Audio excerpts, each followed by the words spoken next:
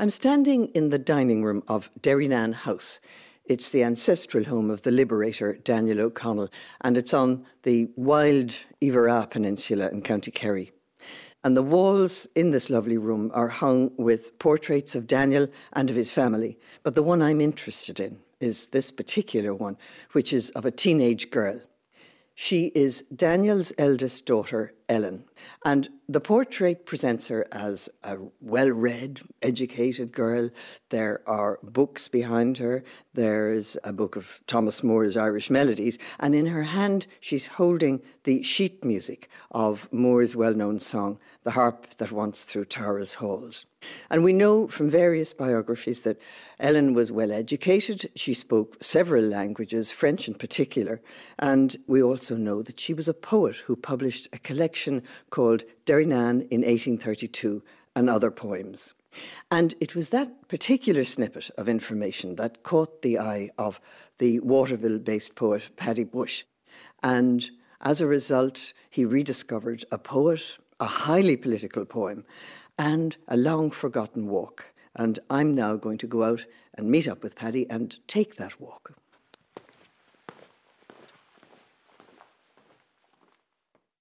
Dost thou not love the mountain's breezy heights, the valley with its 1,000 sparkling rills, the echoing torrent and the cliff sublime?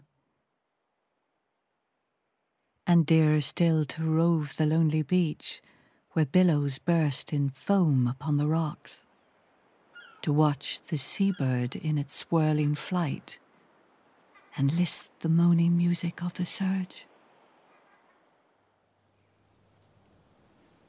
Paddy, you're very good to be bringing me on this walk, and I'm really looking forward to it. So we're standing here outside the house in Derrynan Estate. We know Daniel loved it, but what did it mean to Ellen? I think it meant an awful lot to her. She refers in a poem to say that most of her childhood was spent in a dull, confining square, which presumably was Merrion Square, and contrasts it with the life of children who lived among the mountains near the sea.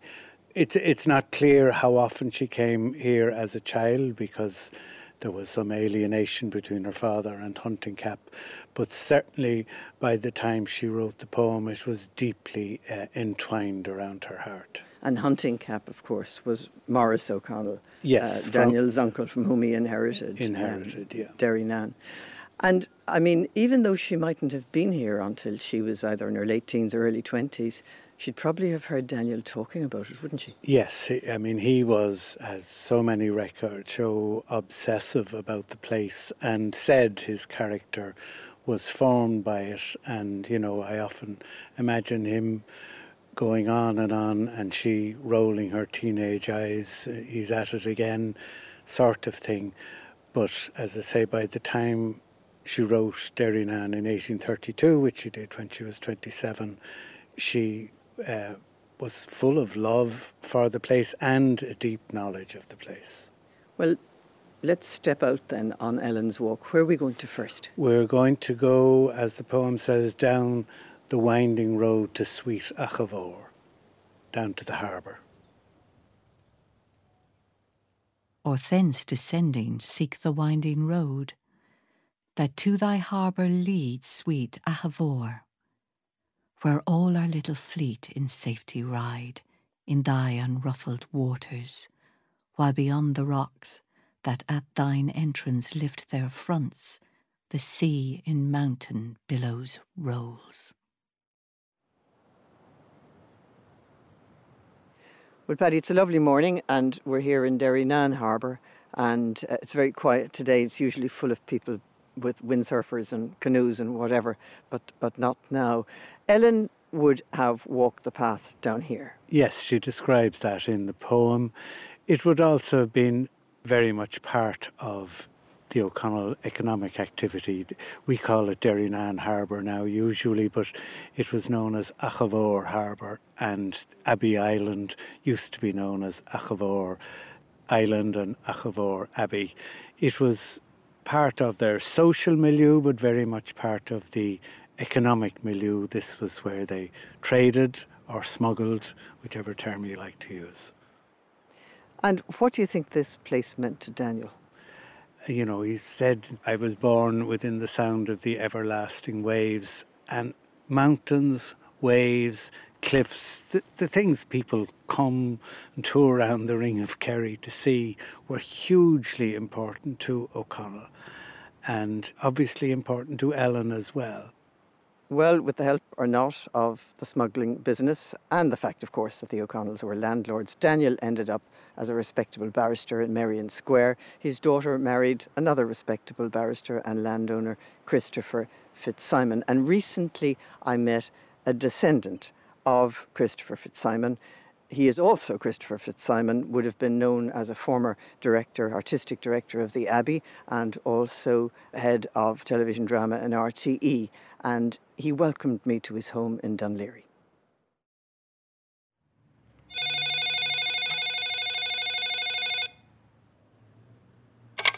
Hello? Hi, Christopher. It's Olivia O'Leary. Come in. Hello, Olivia. Thank you so much for having us. Not at all, come in. Christopher Fitz-Simon, what was your relationship to Ellen O'Connell? Well, I knew precious little about her because I grew up mainly in my grandparents' house, and my great-great-great-grandfather was Daniel O'Connell, and the house was like a shrine. It was full of things like souvenirs of Catholic emancipation, photographs, early photographs, and prints, and I couldn't not have known about Daniel O'Connell. But I don't think I really knew anything about my great-great-grandmother, his daughter, Ellen. And did you know that she was a poet? There was a very nice dark green book with a wolfhound and I think a round tower on the front, very sort of Iran Gobra type of decoration. And that was her poems, but I don't know that as a child, up to university, I was aware that this person was writing poems that were actually published. So it was Daniel was the big figure rather than your great-great-grandmother who was Ellen, which I suppose is the way life was. Women don't get remembered. Women don't, and I think that that was part of her problem in life, that she was producing children, for example, 13 children. But she kind of wasn't noticed, I think. And I think the first I really became aware of her was when I was in college, and there was a broadcast, probably by Austin Clarke in his poetry series, in which he said, these poems should not be disregarded. They may seem very old-fashioned, but they were of their time, and at their time they were most important in what they said. This was Ellen's collection, Derry Nan. Derry Nan and other poems collected by Ellen from various magazines in which she'd published them. And Austin Clarke felt they were worth giving a whole radio program to. That would have been in the 1950s. And then I thought, gosh, I must read these, and I did.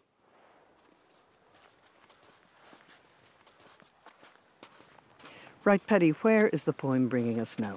We're going to cross a narrow tidal passage and over to Abbey Island, or as it used to be known, Achamore Island. Across the sands where the receding tide has left free passage to the Abbey Isle, I shape my course, and soon before me rise the old grey walls where once the hymn of praise rose to the living God. Now all is still, save the shrill whistle of the wild curlew, or the loud music of the winds and waves. I pass the arch, and in the grass-grown aisle pause o'er the marble that commemorates in plain but energetic phrase the worth, talents, and virtues of those long, long laid within the narrow house.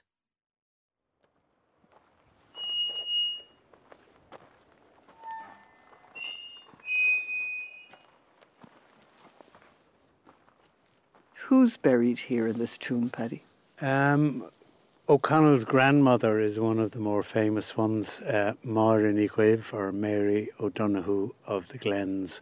The inscription says she was of a proud and ancient family and a model for wives and mothers. Also, Donal Moore O'Connell, her husband, grandfather of the Liberator, and Hunting Cap, their son, Daniel's uncle, from whom he inherited Derrynane. And of course, Daniel's own wife, Mary, is buried here as well. What about Eileen Dove, the woman who wrote Cuoine Artí Léire, who of course was an O'Connell? Is she buried here? No.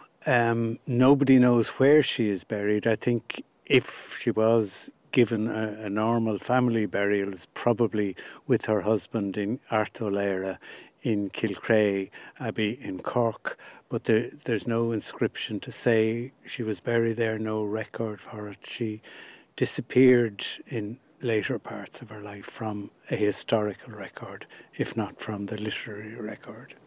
Well, still, Máire ní Ghaibh, who would have been Daniel's grandmother, was very well known as part of the Irish tradition of poetry. Yes, a Gaelic poet, yeah. And I'm sure that Ellen would have been aware of that. I mean, do you think that would have meant something to her, would have given an extra resonance to this place? I do. I find it in a way surprising that it's not mentioned in her poem. I'm sure she would have been aware. She came from a very literary family. 3 of the O'Connell children wrote poetry, published poetry, were published in the Spirit of the Nation. So I'm quite sure she was aware of those literary resonances that are all around us here. Still, if you were to compare her poem, say, with Cuoine Artí Léire, the style is very different. She didn't take her style from those female ancestors, did she? No, I mean, she was an English speaker, raised in an English-speaking environment. Eileen Dove's was, very Gaelic, Irish, and essentially an oral tradition. Its transmission was purely oral.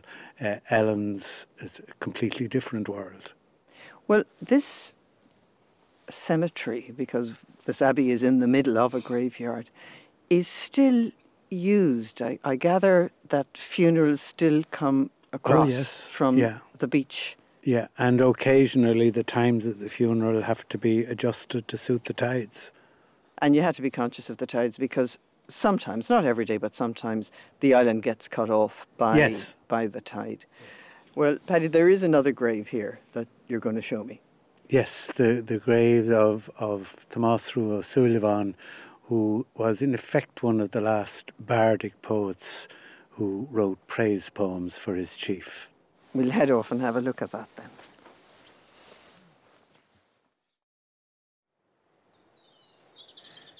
So it's an interesting gravestone with a bit of Celtic intertwining up here, and a picture of a lyre, which I suppose is apt, seeing that he was a poet and a musician. Yeah, I think it's a lovely tombstone. My daughter calls it Celtic Art Deco.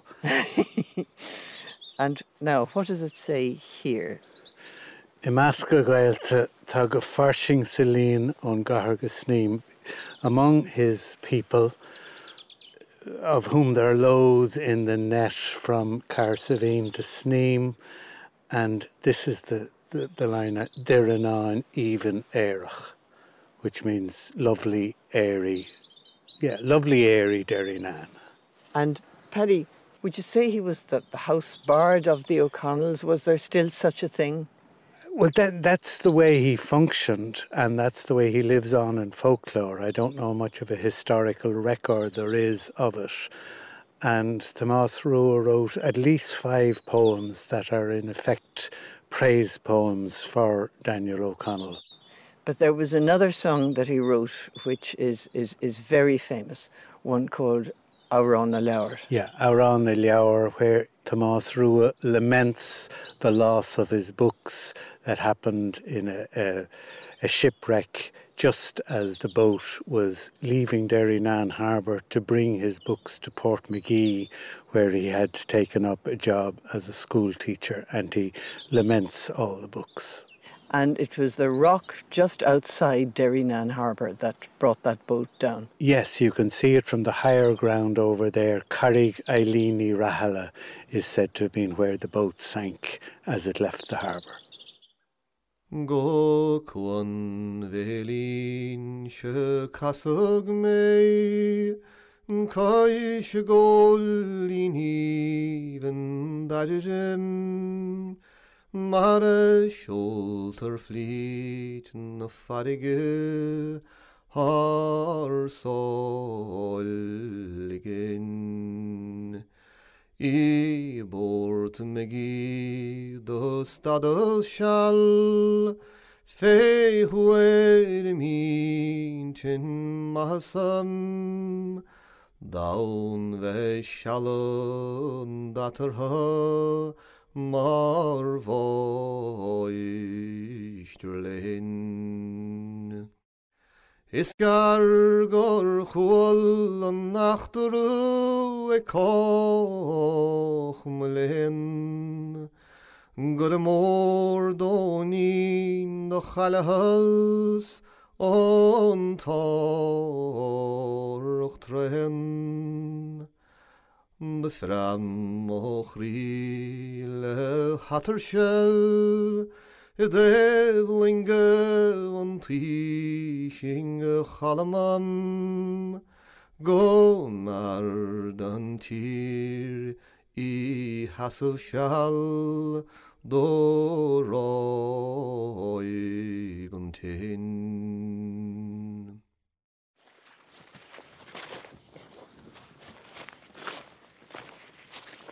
Okay, Paddy, we're heading across the island. Is it much further where we're going? No, the encouraging news is just over that hill. Yeah, ahead of us. Whether that's the accurate news or not is a different question. Okay. Sure, we're lucky. It's a lovely fine day. Beautiful day for this time of the year. Yeah. Scariff there I view, and Dinush, and the green lamb isle, while on the dim horizon's furthest verge the sister Skelligs lift their pinnacles. Nearer to home, the two-head isle appears, and the old woman's rock, and opposite the Dursey stretch, while o'er the hills of Rath, a glimpse of Kenmare's estuary I gain. Well, Paddy, it was worth the hard slog up here, even against the wind. So there's a great view. What are we seeing out there? I suppose what catches my eye down on the horizon to the south, the Bull Rock, the bull, the cow and the calf, the islands, Bull Rock, so important in Irish mythology. And Ellen refers to those three islands in her poems as the Durseys, because they're off Dursey Head. Nearer, we're seeing Ilan da Chiaun, which she accurately translates as two-headed island.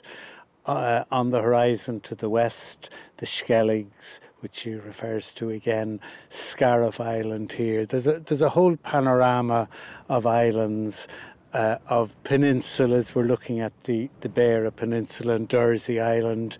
Nearer to us, Lamb's Head, the Kenmare River.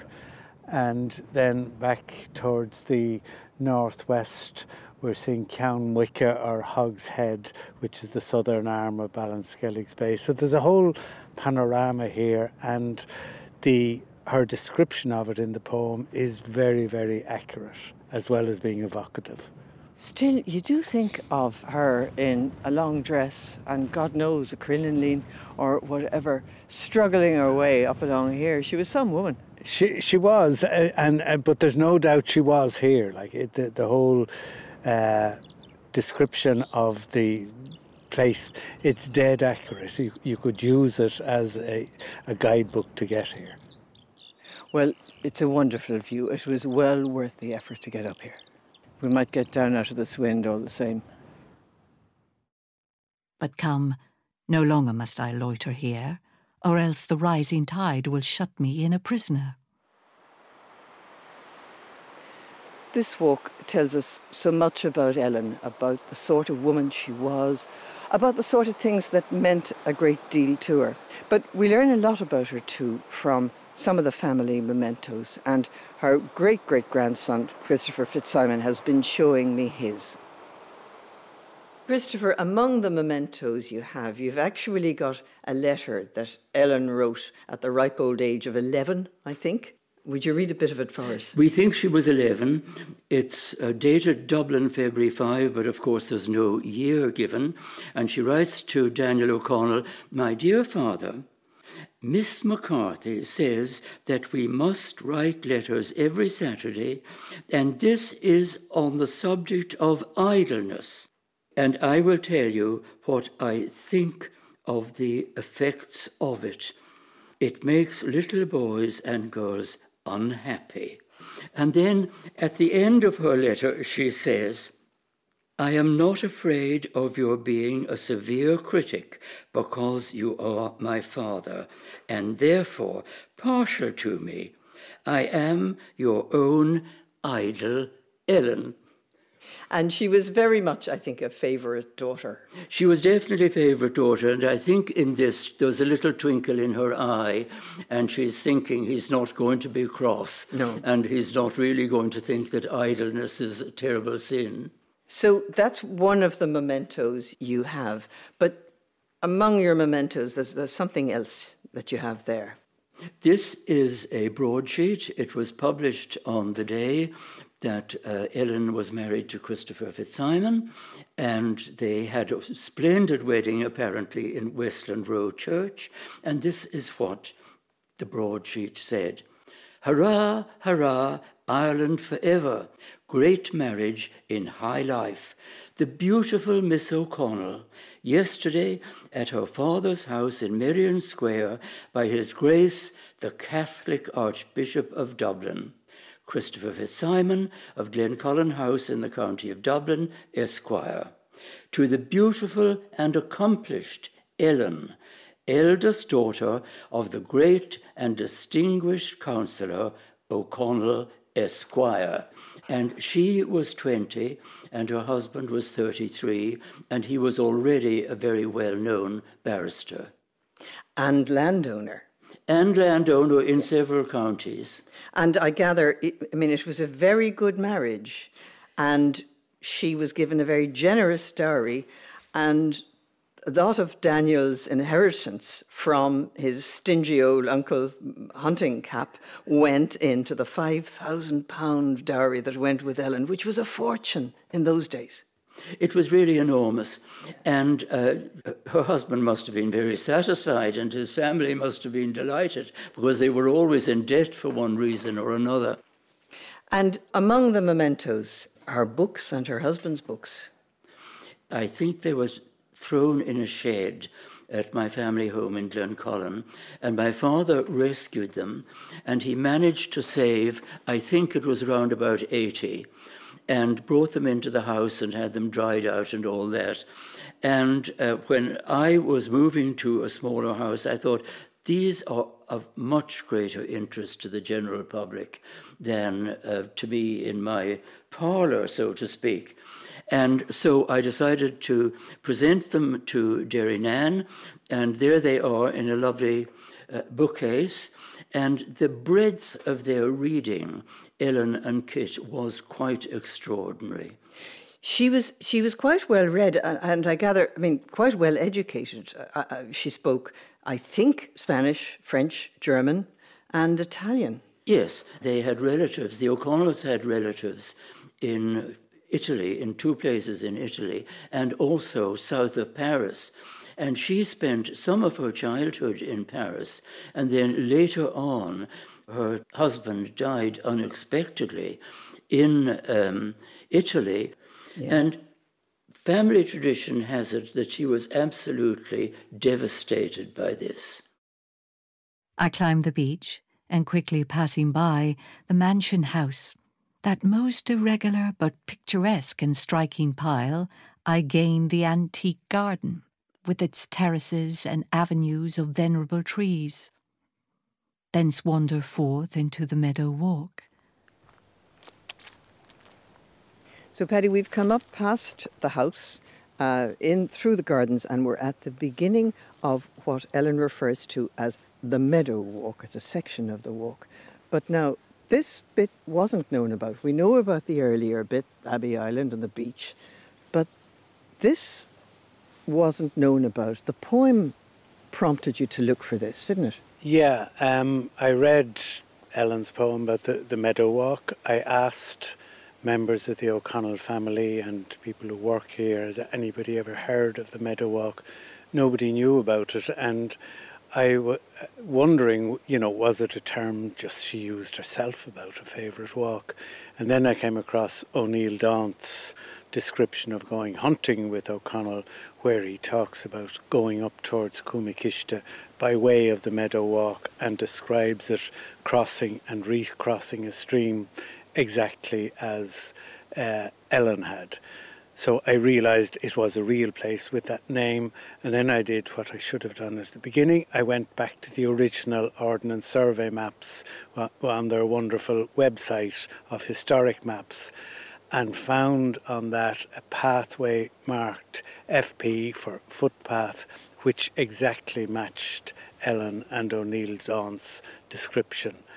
And that had to be the Meadow Walk then. So then it was a matter of going through overgrown places and seeing, could we see traces of the walk, to find it physically on the ground as well as on dotted lines on the map.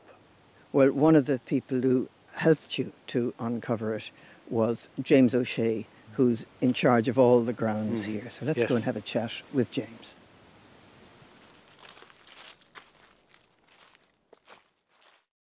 The Meadow Walk, thus surely much misnamed, for such a name methinks but ill accords with a rude path winding along the verge of a wild mountain torrent that at first flings itself across a pile of crags, wanders in many windings through the glen, to lose itself forever in the sea.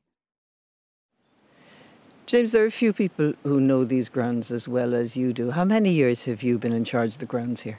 Well, I came here from Killarney, working in a muckers in 1978, so I've been here since then. It's a good long time. Yeah, over 40 years.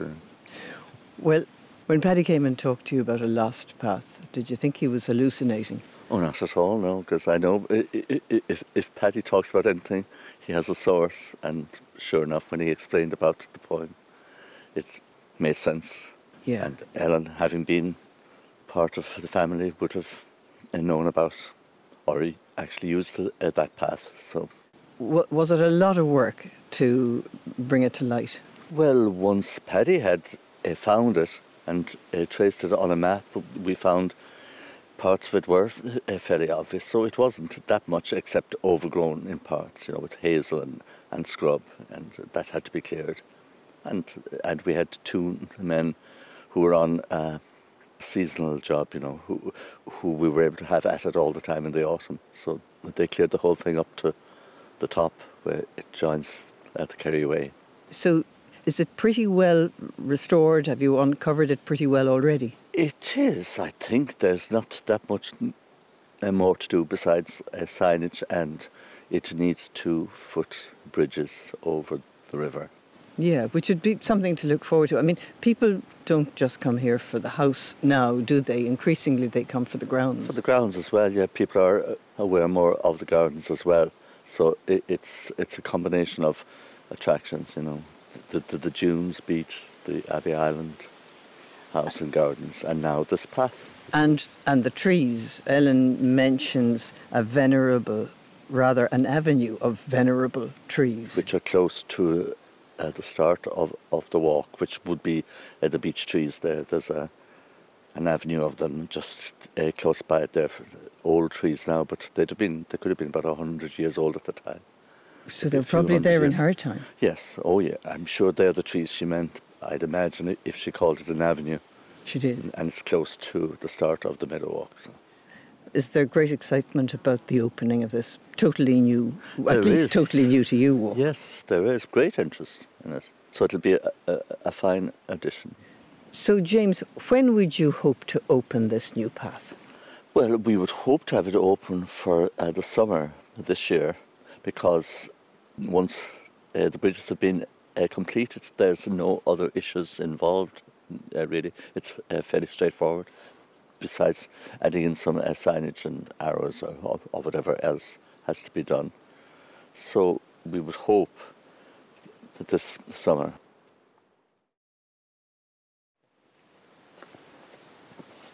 So Paddy, on the meadow walk, when you were in the process of rediscovering it, of finding it again, was it a matter a lot of the time of following the sound of the stream? Yeah, well, later on you'd be able to see it, but just about where we're passing here now, I remember when I walked first looking for it with James, came to this point and you can hear it now in the distance, the sound of the stream there, and I said to him, I think we must be on the right track. So it's hearing the stream, it's tracing it on the map, and it's then you see it, and gradually you begin to see the physical path on the ground.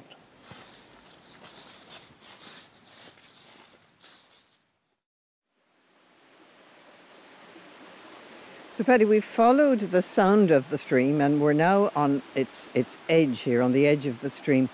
And what did you find here? Yeah, this is where we knew we were on the right path, because as you can see on the far side of the stream there are stone foundations, fairly simple stone foundations, and uncovered on this side of the stream a similar set of stone foundations, and they corresponded exactly on the map to a term called a footstick, which is an old term used in Ordnance Survey maps for a simple footbridge, probably a single plank or two plank bridge. So the fact that we found the stone foundations corresponding to this on the map meant we had found the meadow walk. So all the time underneath the ferns and the bracken and whatever, the walk was here? The walk was here, yeah.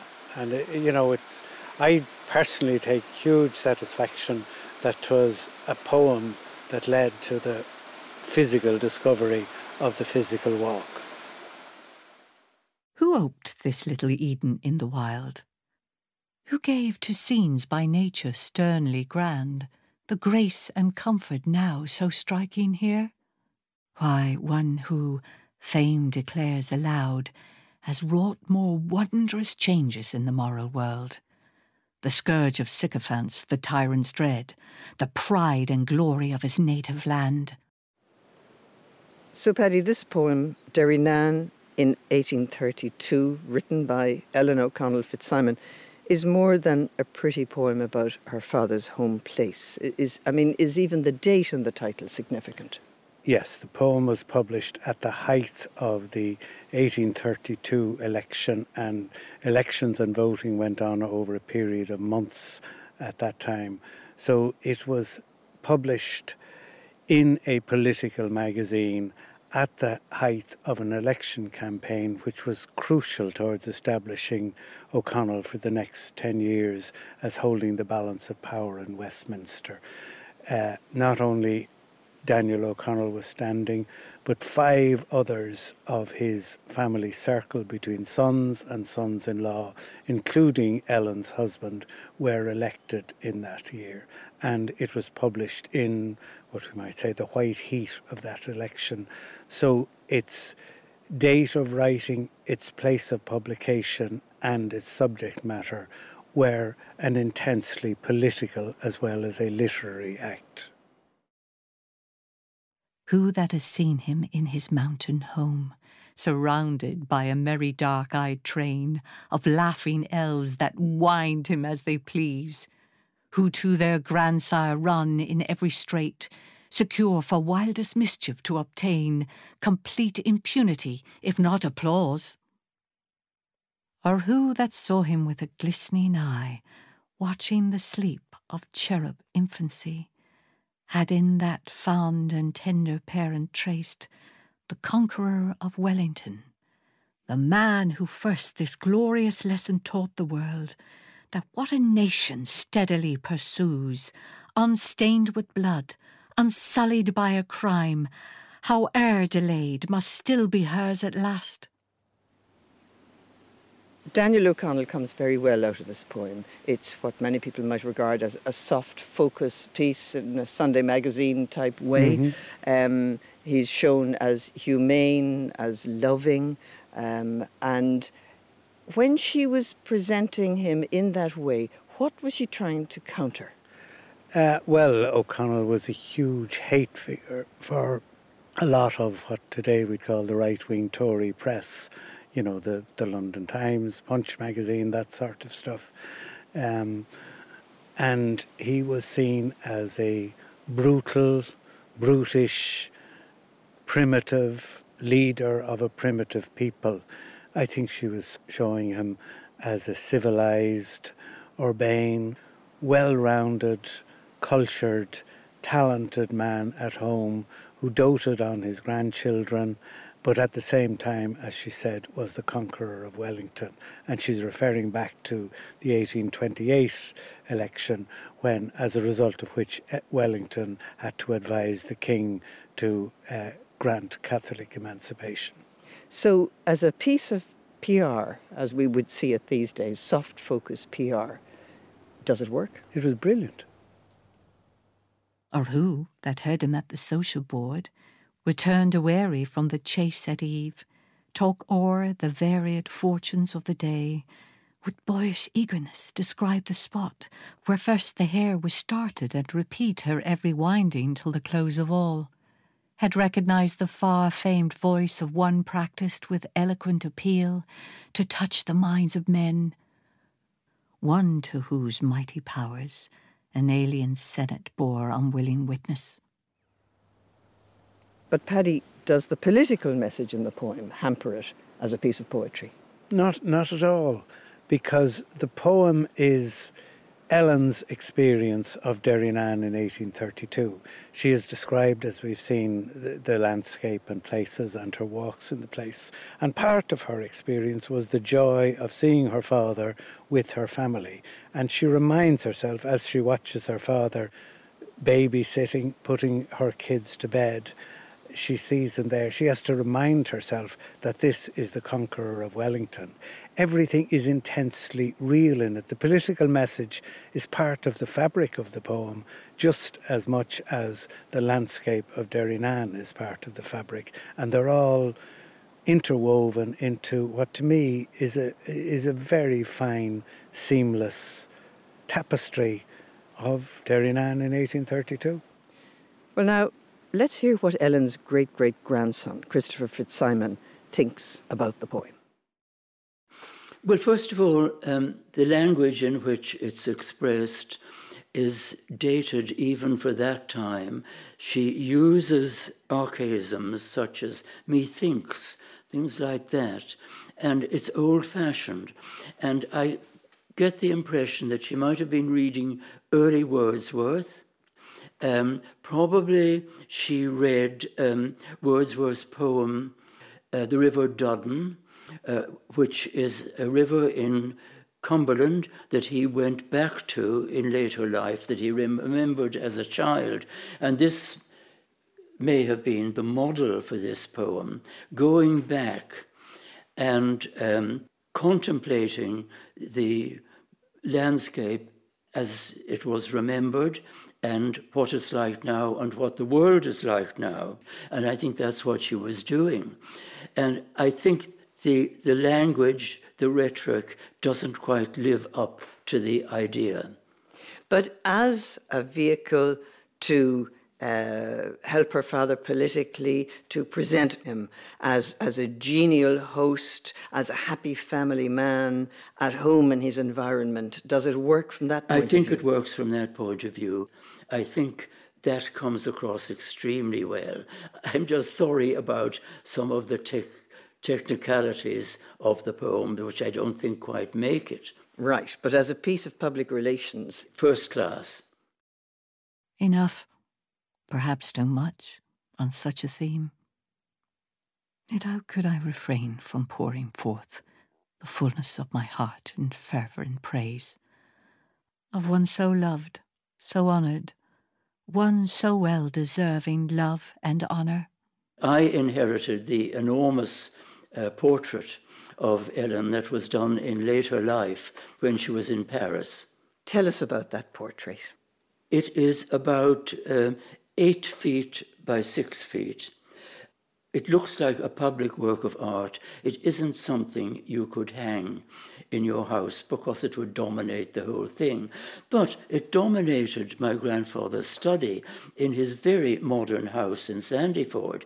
When I inherited it, I thought it has to be cleaned, the frame has to be attended to, and we discovered that there was no painter's signature, which was disappointing, but it was definitely done in Paris because we could discover that from the frame, and it would have been shown in Paris in the Academy about the time that Monet and Renoir and people like that were showing in the Salon des Refusés, and this would have been an old-fashioned portrait.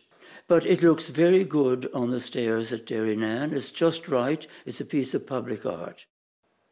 Well, Paddy, we've walked the walk, the rediscovered walk, and we're now back in Derrynane House in front of another portrait of the woman who has helped us to discover the walk. And it's Ellen, Ellen in her old age. What is this portrait telling you about Ellen? I think it's the most interesting of the portraits. The background is very dark. Ellen is, a careworn woman, perhaps. But I think what's interesting about it is how, the hands are inverted, holding a bracelet, a locket of her father. She's looking out at the viewer. And it's almost as if she is saying, the meaning of my life has been keeping the memory of my father alive. Yeah, and of course she's an old lady there, and she's been a widow for quite a long time. Yes, and that sadness is in it. The portrait reminds me of Edouard Manet's portrait of his mother, the same sort of effect, looking out of a darkness, but almost as if there were a spotlight on the rather worn face, but in this case particularly on the hands holding what is in effect a shrine to her father. And of course, in a way, almost everything she did was about the preservation of her father's career and the memory of him. Her father's legacy, I think, was very important to her. There in all her work, there's a natural affection for Derrynane and her father, but at the same time, there is a recognition of his public legacy as well as his familial legacy to her, and I think this portrait embodies that. Well, she has referred to her own poem modestly as trifles and feeble. Is there anything, do you think, that shows regret on that face, that she did not achieve more as a poet? Yeah, I think, she has said that in her own poetry, and maybe that affects the way you look at it, but certainly I see a sadness in it, and you could certainly tie it in with that feeling that she had sacrificed her own personal talent, not just to the memory of her father, but as she says in one poem, being wife and mother. And she had 13 children. Yeah. Still in all, Paddy, Ellen O'Connell Fitz-Simon, does she deserve to be remembered, and does her poem Derrynane in 1832 deserve to be remembered? Absolutely. I think Derrynane in 1832 particularly is an extraordinarily vivid picture of the Derrynane she loved, written in a very contemporary setting, playing with her children, wandering the places we have seen in our walks earlier, and it is one of the most vivid portraits of Derrynane that I know of.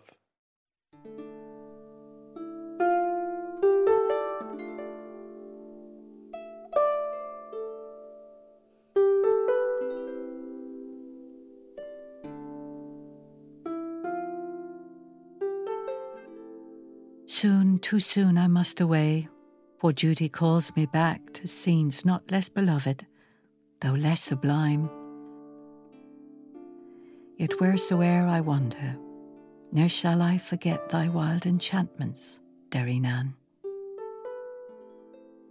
The murmur of thy mountain streams shall still be with me in my dreams, and bring me back in blessed illusion to that happy spot. And when I wake, although a sigh may steal from my full heart to find it but a dream, a prayer shall rise to heaven for those beloved, whose presence sheds upon thy glens remote a glory and a gladness all their own.